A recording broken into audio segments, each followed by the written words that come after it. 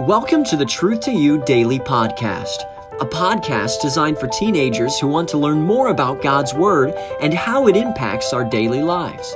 Journey with us as we set out to explore God's timeless truth one day at a time.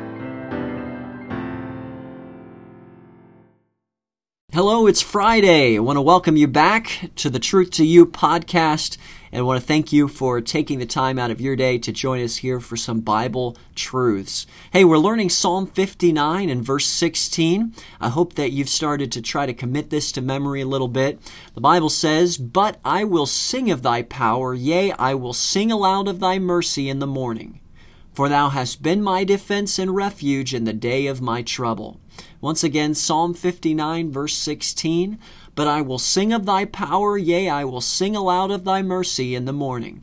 For thou hast been my defense and refuge in the day of my trouble." Once more, Psalm 59, verse 16, "But I will sing of thy power, yea, I will sing aloud of thy mercy in the morning. For thou hast been my defense and refuge in the day of my trouble." Great verse. Hey, we're in 1 Samuel chapter 8. I hope that you've enjoyed reading in the book of 1 Samuel, studying it together. My eyes fell upon verse 3, and I want to read that to you here and give you a quick thought. "And his sons walked not in his ways." These are speaking of Samuel's sons. "But turned aside after lucre, and took bribes, and perverted judgment." Now, this is not a great epitaph of the children of Samuel, but let me ask you this question, because this relates directly to them. But what would someone have to offer you in order to get you to do wrong? There was a study that was done. It comes from a book that was called "The Day America Told the Truth," and it was basically discussing integrity. And it asked the question. There were several questions were asked to people who would remain anonymous, and it asked them to answer the question. Truthfully, and basically the gist of it was, what would you do for $2 million? And it gave sort of some multiple choice options.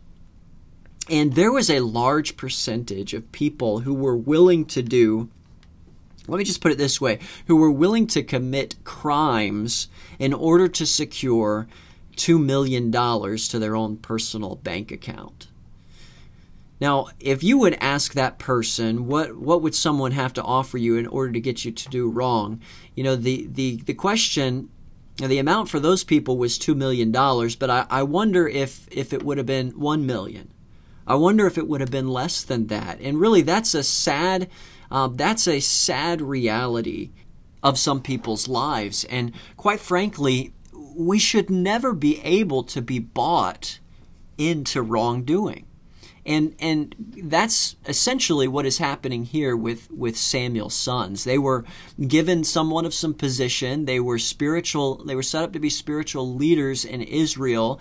And as they did those things, at some point in time, somebody came along and said, "Hey, listen, would you look the other way if I gave you a little bit of money here?"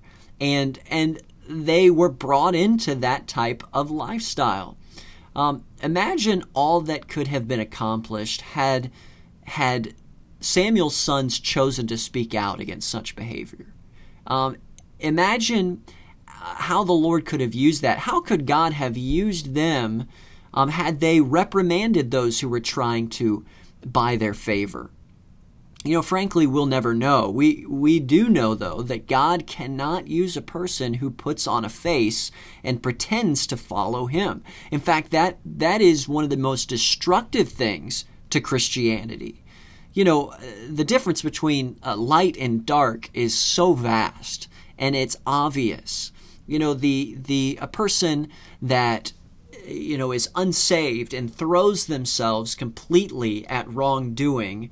A person that is saved isn't necessarily tempted by that type of lifestyle, but excuse me, a person that is saved and yet is faithful to church, but yet, subtly and in certain instances, goes along with wrongdoing or a little bit of worldliness, that person is what is most destructive. And so we understand that at a church, at a school, in a youth group, putting on a face, pretending like you are living a life that you really deep down inside are not, is not only destructive to you, but it's destructive to other people as well. And quite frankly, this is just a sad description of the state of Samuel's sons. Let me read it again. His sons walked not in his ways, but turned aside after lucre, took bribes,